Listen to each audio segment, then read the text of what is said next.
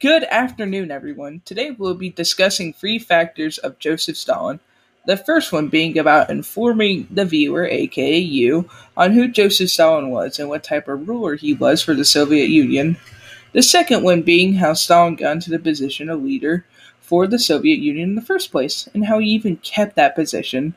And the final one being the life of Soviet Russia under Stalin's iron fist, aka his hard rulership.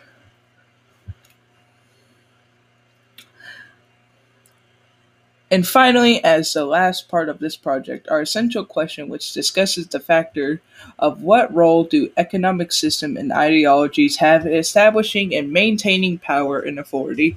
And without delay, let's move onward to episode 1.